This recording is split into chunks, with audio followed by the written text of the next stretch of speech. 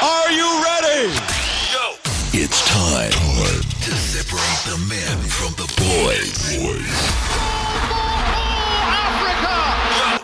And get down to the business of sport right here on the world famous Ginger's Perspective. Hello and welcome to Football 2+3, exclusive to the Ginger's Perspective. We're on iTunes, we're on csduplessis.co.za, and of course on SoundCloud. Check out CS Duplessis on SoundCloud. So lots of options, and I post this to my Facebook page, so you can check it out there. And also, Football 2+3 on Twitter is where you can find us. Mo Suleiman joins me as always, the expert on all things football. And Mo, let's start off with your team. We speak about them a lot on this podcast. And unfortunately, Jose Mourinho is not making any more fans. The special one is under pressure. He's not liking anyone. And you lost to Brighton. What on earth is going on? Is it a case of no heart from the players? Has Mourinho lost the change room? All those cliches that we have in football, has he ticked those boxes? Yeah, look, it's been a glum feud the last couple of days for all United supporters. But I think it's a combination of everything. You know, it's the pre-season. Mourinho's going on about not getting the players he wanted. The chief executive, not looking too happy with things. And it's just, I think it's spiraled out of control.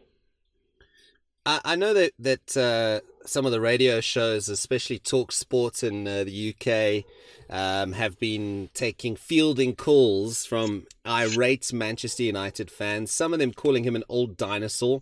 Do you think Mourinho's running out of ideas, or do you think his style is antiquated and too old school for the modern Premier League? I have to agree with you. It seems that he's the type of manager is no longer. That's not the way the game is. Players need a manager they can talk to that, is sort of like a father figure. And Mourinho's he's not that type. He seems the type like, you're grown up, you do what you need to do. I'm here to manage a football team. I don't have time for all the other stuff. And, players don't seem to relate to that anymore. Well, let's hear now from Jose Mourinho after the defeat to Brighton. It appears like the Seagulls are your bogey team at the moment, Mo. But this is Mourinho chatting to the BBC after the 3-2 defeat at, of course, the home of Chris Hughton, who turned 60, can you believe it? And, not a day Manchester United fans would like to remember. I think we were punished with the mistakes we made.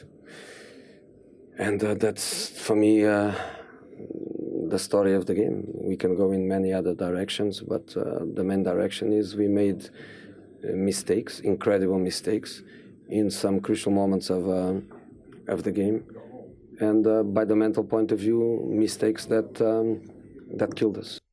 Okay, so he's talking about making mistakes and being punished for making mistakes. Paul Pogba came out afterwards and said the attitude was wrong. United have to fix it before Monday night's game against Spurs. And I beg your pardon. Yes, it is Monday. It is Monday, yes. Monday's game against Spurs. They've got to fix it. They've got to do something. Mo, what do they need to fix?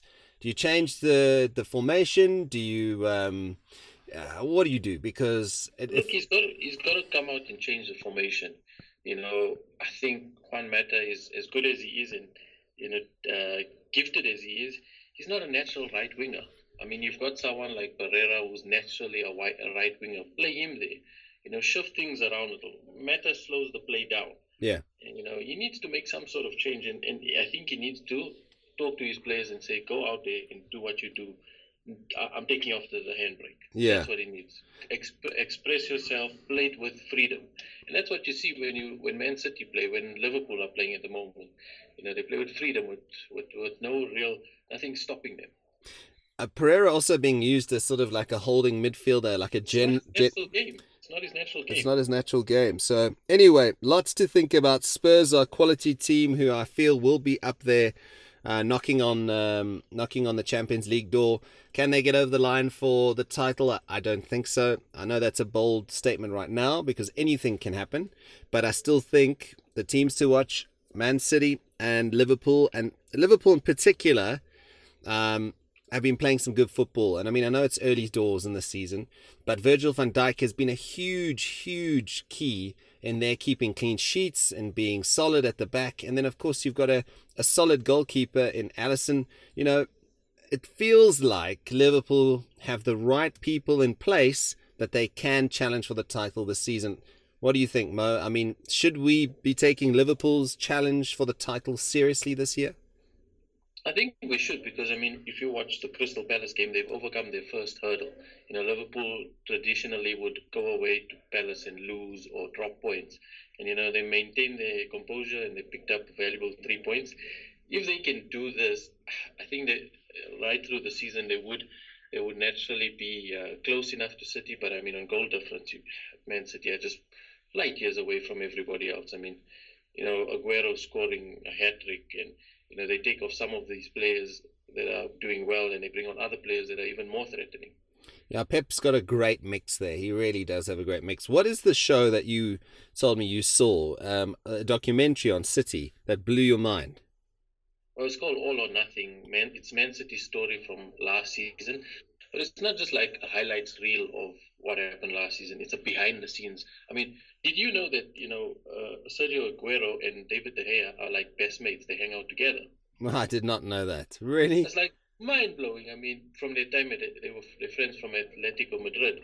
Wow, and man. It's absolutely mind-blowing. I mean, it's a fantastic documentary. If you can get your hands on it, where can we watch it? Is it a Netflix or what is it? Amazon? Where did you say it was? I think it was. It's an Amazon production. Yeah, I don't want to digress too much, but Amazon are starting to make waves in terms of football rights, in terms of the Premier League. I mean, you also had YouTube showing the first ever free game. I think it was a Champions League final that they showed. So yeah. The dynamic in terms of broadcasters and pay-per-view and that is changing by this day. It's exciting. It's very exciting because it means the average guy in the street, you know, football technically should be free. We shouldn't have to pay too much for football if you think about it. But anyway, that's a story for another day. I digress. Another day. Jurgen Klopp speaking to the BBC after his side's... It was always going to be a tricky fixture. Palace are a good side. I think Roy Hodgson has got a really good team. We're going to hear from Kenny, my mate, who's a huge Crystal Palace fan, season ticket holder. We'll hear from him a bit later in the podcast. But I think for Jurgen Klopp, he's trying to keep everyone calm right now and not get too excited about the Premier League title. Let's hear from the German now. Yeah, it's very early, to be honest. So I couldn't care less, really. It's not important. So we are not in a race with other Premier League teams each weekend and look, wow, they scored that much. I was not 100% sure in the first half tonight that we will score tonight. So you have to take it like it is, and you have to be a real challenger, and that's what we are. All right, Mo, as most smart managers do, they play down title aspirations early on in the season as we head into week 3. But I think Liverpool at this stage against a team like Brighton at Anfield, you would feel they'll get past them quite comfortably with a dynamic attacking setup that they have, and now a much improved back four. Yeah, no, definitely they should. But although Brighton might just be up for it, I mean, after beating United, travelling away to Anfield might work against them, though. I think Liverpool will do well and probably cream them. Yeah, I think so. I think at the Amex, Brighton are a different entity altogether, with their fans, a smaller stadium, everything's on top. But as soon as you go out, you've got the cop going mad, singing their famous songs that I won't repeat because I know it's a sin for Manchester United fans. But I think Liverpool will have too much for them. Let's quickly touch on the rest of the fixtures this weekend. Obviously, Wolves host City, and that could be a banana skin for City going to Wolves at this stage, because Wolves also look up for it. They did lose over the weekend, I think, but that could be interesting. But for me, all eyes will be on Arsenal-West Ham, because Unai Emery has lost his first 2 games. It's the first time since 1992 the Gunners have lost their opening fixtures in the Premier League. Well, look, it was never going to be an easy run and a smooth transition for Unai Emery. And I think the Gunners fans are being a bit patient because he's a new manager. He's trying to instill his ways. And it will be a good game for them, considering the 2 opening matches were, Man City and Chelsea. So, West Ham will be easier. And obviously the return of, Jack Wilshere, famous Arsenal son who hardly ever played because he was more on the treatment table. Yeah. But I think this game will showcase Unai Emery's style, and I think he will pick up the win finally. Yeah, I beg your pardon. West Ham won. I mean, Watford. No, what am I talking about? I'm losing the plot here. I'm talking about Wolves. Let me just have a sip of coffee. Let's just get the hug in the mug going here because I'm clearly losing the plot. You seem distracted. There we go. Okay, sorry. We're talking about Wolves. We're now focusing on Arsenal.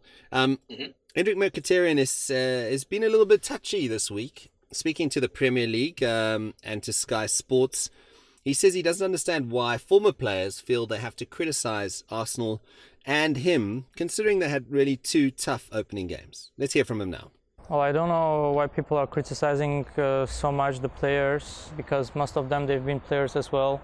They had bad games, they had the good games, and I don't know if they've been criticized and now they are trying to criticize us.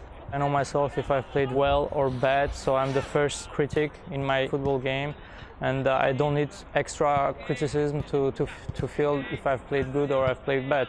So I know very well what I'm giving to the team and what the team gives to me, but I don't pay too much attention on it. Arsenal obviously take centre stage on Saturday. Then you've got Huddersfield Cardiff, in which is a 6-pointer. I think these two teams, come the end of the season, could be battling it out down the bottom. And I think Huddersfield will need to get cracking here, because as soon as you come up against fellow strugglers, especially newly promoted teams, you've got to turn that into points, as tough as it can be. Now you spot on there. This type of a game is a 6-pointer. You know, Huddersfield are dead last. They need to start getting points, and you need to beat the newly promoted teams. And Cardiff managed to get a useful draw against your boys, eh?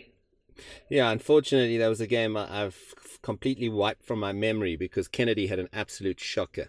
So, missing a penalty in stoppage time. Yeah, well, let's not focus too much on that touchy subject right now. Well, I mean, he cost me a lot in fantasy points. I know. I would think that this guy. I mean, look, everyone's gonna have a bad day, so maybe I need to give him a little bit of a credit, but it's bizarre because Jonjo Shelvey. Why didn't Matt Ritchie take the penalty? Well, this is what I'm saying. Jonjo Shelvey at the end of the game, the post-match interview, says it's on the board. It's what the gaffer wants. Kennedy takes the penalties. That's all he said. Okay. So clearly, Rafa Benitez probably has got to deal with Kennedy and with Chelsea.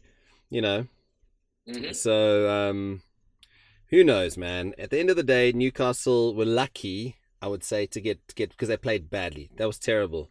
Well, they can't play the same way this Sunday against Chelsea. They need to up their game or they're going to get battered. Yeah, they'll get battered. And I think the one thing we have got going for us as Newcastle United is that we've got a great song in Rafa's got in Rondon, made a deal with West Brom. Get you. I think we need to move on from that song now and start getting some points on the board. We got 1 point on the board, but I agree with you. Look, Chelsea don't like playing at St James's Park. But with the way Surrey set up his boys, the way Pedro is playing, the way Eden Hazard, Morata are starting to get into the game, Alonso, I think Newcastle could be in for a world of hurts on Sunday if they don't get their ish together. All right, so that's on Sunday. Newcastle United, who battered Chelsea last season in the final game, welcome the former champions back, but it will be a very different kettle of fish on the northeast on the Tyne this weekend. Let's move on to the fantasy stuff now, because Mo, it's if you had Aguero as your captain last weekend, you were smiling all the way to the bank. Let's talk about this week, because do you go with an Aguero as a captain, or do you go with a Salah as a captain? What are the thinking here? What's the thinking this weekend? Well, look, I would definitely stick with Aguero as my captain. Yeah. Although away from home, he doesn't score that many hat tricks and a lot of points, but he will get you a decent return if they're gonna really press against Wolves. Yeah. Something that interested me is Chelsea's Alonso.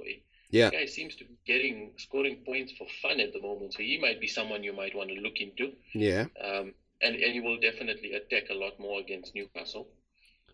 Yeah, I think that he's the type of wingback that likes likes to get forward and bangs and crosses, and he's over the free kick with David Luiz and that sort of thing. So he's a guy who's going to get you points. His defense, well, that leaves a question for another day. But I think in terms of the fantasy stuff, it's not about defending. It's about defenders that get you points. So I think Alonso is a good guy to have. You've got to have Salah. Well, I mean, he's been transferred in about close to 400,000 managers already. Yeah, exactly. So, him and Benjamin Mendy as well have come in a lot. So those two might be options if you're looking for defense. So is it worth chucking an Otamendi, for example, and putting in a Mendy instead? You know what I'm saying? Switch those two out, or what is your thinking? Because I'm trying to think of the defenders that pop up all the time. So they'll play every week. They'll be in the box for corners, you know what I mean? Taking free kicks. Those are the game-breaking defenders, if I can put it that way. Yeah, guys like Kieran Trippier. Yeah, Trippier. He takes free kicks, so... Yeah, see, he's one to get into your side. You've got to think like that, because those are the guys that get those extra points. We tend to focus a lot on what's happening at the top and the Salahs and the the Sadio Manes.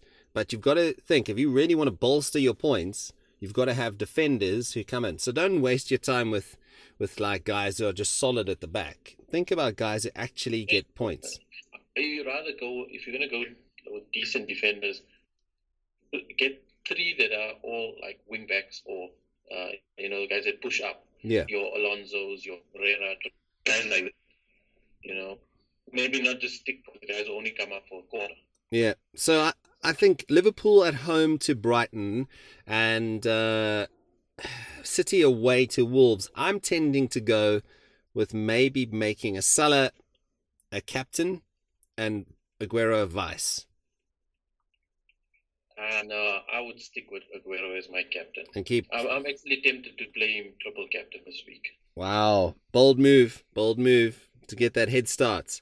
All right, well, I think Mo, let's quickly just touch on the matches happening this weekend. Just so you know, 1:30 South African time, Wolves Man City kicks the action off on Saturday. Bournemouth Everton, which will be interesting. Arsenal, West Ham, Huddersfield, Cardiff, Southampton, Leicester. Those are all at 4:00 South African time. Then 6:30, you've got Liverpool home to Brighton. Then, of course, it all happens on Sunday with Watford, Crystal Palace. Interesting match. Watford going for 3 on the bounce. 2:30. Then 5:00, you've got Fulham, Burnley. Burnley have been unlucky because Burnley are playing the Europa League. They lost to Olympiacos in that first leg last night.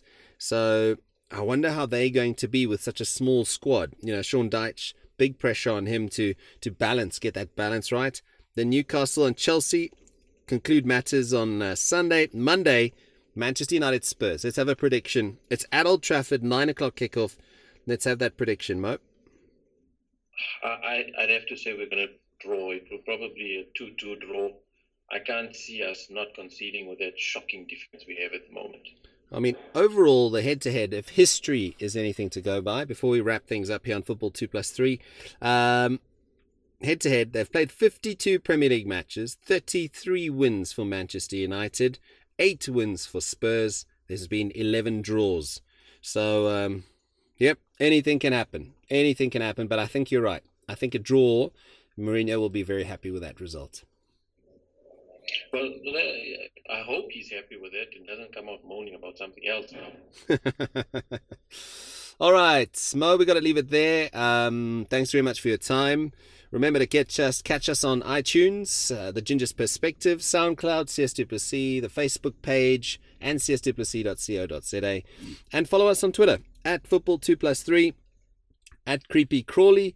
You can get all Mo's things when he sells his teapots and all other interesting things on that. So your parting words, Mo?